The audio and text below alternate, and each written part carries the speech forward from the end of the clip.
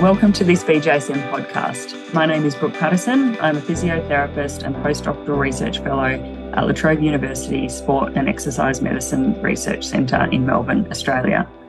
Today I'm joined by Associate Professor Hanna Lindblom, who is a physiotherapist and researcher and lecturer at Lindblom University in Sweden. Her research focuses on injury prevention in team sports, and she's a part of the SWIPE team led by Professor Martin Haglin. SWIPE stands for Sport Without Injury Program, and they've led many large prospective injury surveillance projects and have developed the knee control program.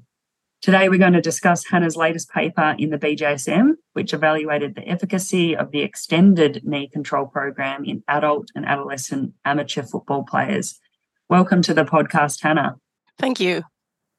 Now, Hanna, can you start by summarising what the knee control injury prevention program is?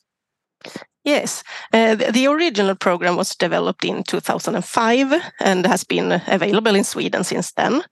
It has six main exercises. The one-legged knee squat, two-legged knee squat, lunges, jump landing technique, the bench or the plank, what you would like to call it, and pelvic lifts. So these are the six main exercises, and we have 5 different options for each main exercise. And the idea is that the coach will choose one of the variations of each main exercise and use with his or her team 2 times per week in 3 sets and 8 to 15 repetitions, preferably together with a warm-up before training. The program was developed both for football, handball, basketball and floorball, but we have, in the beginning it was mainly used in football, and later on we have studied it also in handball and floorball.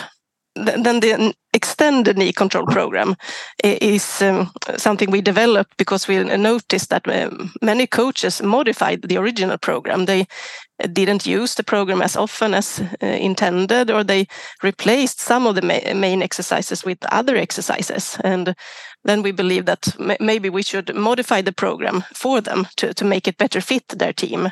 Those who coached the youngest players found that the exercises in the original program were difficult. And those who coached the senior players, they believed that the exercises were too easy. So because of that, we developed an extended version that we hoped would be able to fit both the youngest and the senior players. So instead of having 5 options per main exercise, we have 10. So we have 60 exercise variations within the neuromuscular exercise component. We also added a running warm-up in the extended knee control. As a coach, you seldom use the exercises yourself. You go around your players and correct their technique and help them with the exercises, and then you will have no idea whether they have done 8 or 15 repetitions. So in the extended knee control, we recommend time in each exercise instead, that they do each exercise in 30 to 60 seconds, because then they could set a timer to know how long the players have done each exercise. And we also have a maximum time limit for the program to be 20 minutes, to avoid that they use it for far too much time, because then they won't have any time for their ordinary training, such as football training. Then they will only do the injury prevention training. And that what few players would appreciate that, I think. That's an awesome description, Hanna, of those modifications that you've made to the program. And obviously, time is a big barrier for coaches. And it's great that the program spans across so many different sports as well. So it's a really good one for practitioners to kind of have a look at, because there is some, what's the evidence behind the program in those different sports? The first study was done in youth female football, and in this study we showed 64% reduction in ACL injury incidence rates.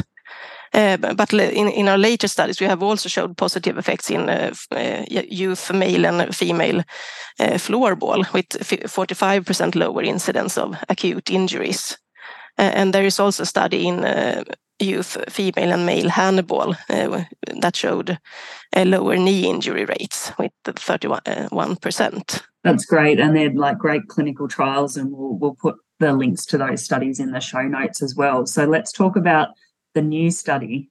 So this is where you're comparing the extended knee control program that you just described versus an adductor strength program in adolescent and adult men and women playing football. Is that correct? Yes, that's correct. Yeah. And so can you explain, you've already explained what the extended knee control is. Can you kind of, give us a little bit of insight of what the comparator, that adductor strength program was? And I guess what was the motivation for comparing these two interventions? Initially, we intended to compare with the adductor strengthening program as identical to the one that Joar Harøy and his team in Norway has used. But then there was a pandemic and we had to modify the program because this program includes mainly the Copenhagen adduction, and that's a partner exercise. And we were forced to add some individual exercises to the program. So we had the original adductor strengthening program, but we added 2 adductor squeeze exercises that the players could do by themselves to avoid close contact with another player. So that was our comparison, and we followed the same progression of repetitions during the build-up period as in the original program. So we started with 3 to 5 repetitions and carried on progressing to 12 to 15 repetitions during the pre-season. And the same with the training frequency. During the build-up period, they used it 2 to 3 times per week, and then during the competitive season, they were recommended to use it once per week, just as in the original program. We believe that it is difficult nowadays to have a pure control group that doesn't do anything at all. So that's why we used a control group that had another program, because then we had the programs were not each other's, they were controlled for each other, because we focused on injuries to the hamstring, knee and ankle combined, and injuries to the groin muscles. And there are no exercises in the extended knee control focusing on the groin muscles. And the adductor program only focuses on it. So in that way, the adductor program is a control with regards to injuries to the hamstring, knee and ankle, and the extended knee control is a control when it comes to groin injuries. No, that's a great explanation. And then you also had another comparator arm as well that wasn't randomized as a comparison. Can you just explain what that was? Yeah. Today in Sweden, most teams, I believe, use some kind of preventive training, and that is really positive. But that means that it's quite difficult to include teams that have not done any preventive training on beforehand. We succeeded with this, obviously, but we believe that it would be interesting to see how does it look in these teams that already use preventive training. So this non-randomized arm included teams that already used a preventive program. Most used the knee control program, but they could use any program really. So they had already used this for at least 1 year previously, and they continued doing so during the study. So then we believe that it would be interesting to compare injury rates with this group as well. And they didn't receive any intervention in the study, but used their program as they had before. So it's almost like, what's the additional benefit of doing the extended version and having that little bit of extra support, I guess, is the key difference. Yes, and also that you somehow you don't affect this group in any way. You just study it within the real world context, or what you call it. Whereas the other groups, obviously, they get the benefits of being part of a randomized trial with education and support and so on. Whereas this group, maybe the coaches had some education in the preventive program, but we didn't offer it anyway. So somehow the they represent the real world, I'd say. Yeah, no, that's very, very good point. What kind of support and education did you provide the extended knee control and adductor strength groups? Both groups had or were offered workshops in their respective programs. So we introduced them into the program and the exercises.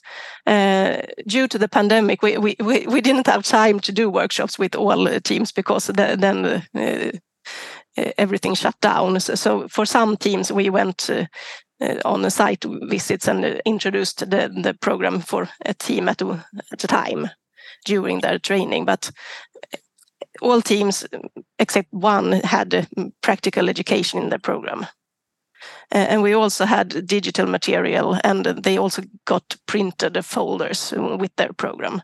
But we had digital material with films, and then they had instructions for each exercise in the respective program.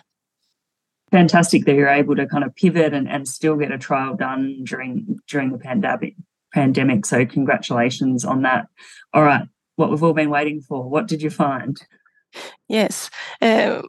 When it comes to injuries to the hamstring, knee, and ankle that we focus on together, we found 29% lower injury incidence in the extended knee control group compared to the comparison group. And if we focus on prevalence rates instead, we found 17% and 26% lower weekly prevalence rates in these three locations as well, the hamstring, knee, and ankle, in extended knee control compared to the other two groups.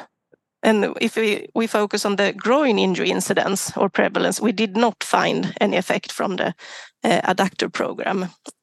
However, the adductor group was the smallest. Obviously, we had some dropouts during the study because of the pandemic. So the adductor group ended up quite small, and especially with few male players. So probably these results are affected by low power.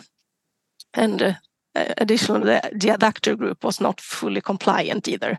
So we have to be quite careful when considering the results from the adductor program, I think. But there was some extra benefit of the extended knee control compared to those two other groups. Yes, certainly, because that group was larger as well. So we have the power for that. That's very good. And, obviously those modifications, have hopefully given the coaches some more, variations and ability to make it work for them. So what are the next steps for the knee control program? Are there any future studies planned or, knowledge translation activities with the leagues or the teams? Yeah. First of all, this extended knee control program was some kind of pilot version, I'd say. So when we had tried it, we decided to add the adductor program as well as other adductor exercises within this program. So now we have what we call Knee Control Plus, and in this one we also have 6 main exercises identical to the extended version and the original, but we have combined one-legged knee squats and two-legged knee squats are one main exercise in this program.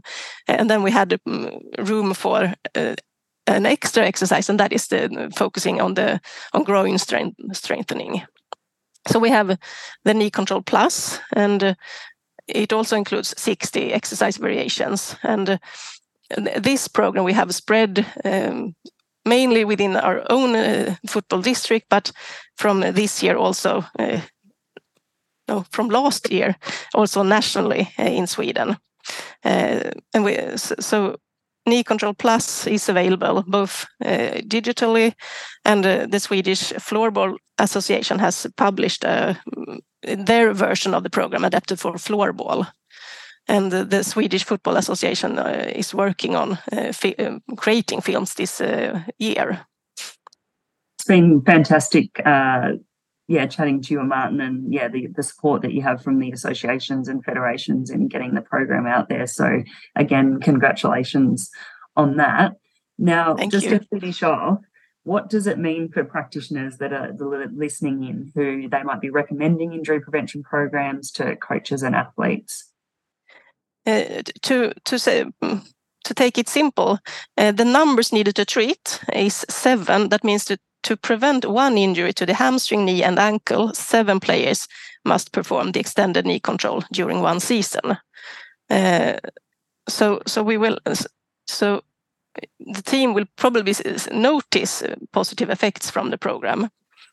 And I also think it's interesting to see this comparison group that did not have as low injury rates as the extended knee control program. That may tell us that many teams use a program that is not really effective. Because probably those teams in the comparison group, perhaps they had modified the program, just what we wanted to prevent with the extended knee control.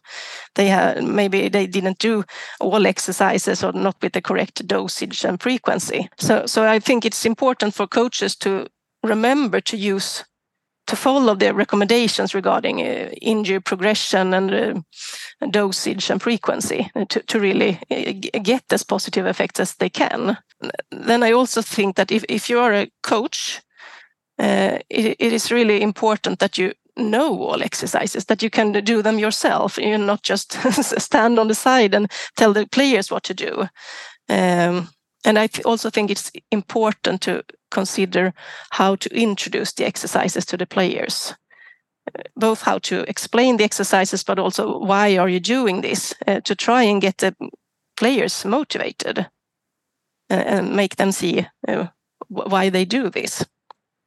I don't really think it matters whether you use the 11 plus knee control or knee control plus. I think the important thing is that you use it with enough, often enough to be able to have an effect. These programs are quite similar, so I don't think it's really only about the specific exercises, but that you use them and that you use them often enough and with enough dosage to get the training effect. Great. Thank you so much, Hanna. Really enjoyed hearing a little bit more about the study and the motivation and the rationale behind it. And we'll definitely link all the papers and the resources. Is there anything else, any other resources that you would point clinicians or practitioners in the direction of, or can they get in contact with you in any specific way? Unfortunately, we don't have the program in English right now. We're working on translating it to English. Right now, it's only in Swedish, and that's obviously a barrier. But of course, you can email me, and we can discuss it. But we don't have a program material in English at the moment. However, you can always look at the films, of course, but they're in Swedish, so it's difficult in that way. But you can see the exercises and how we want the players to do them, but we don't have it in English at the moment. I know the papers do have a really good description, whether it's in the paper or the supplementary files of all the different activities. So I'd encourage people to check those out. All right, we'll wrap it up there. We hope you enjoyed listening to this BJSM podcast, and I hope you have a physically active day.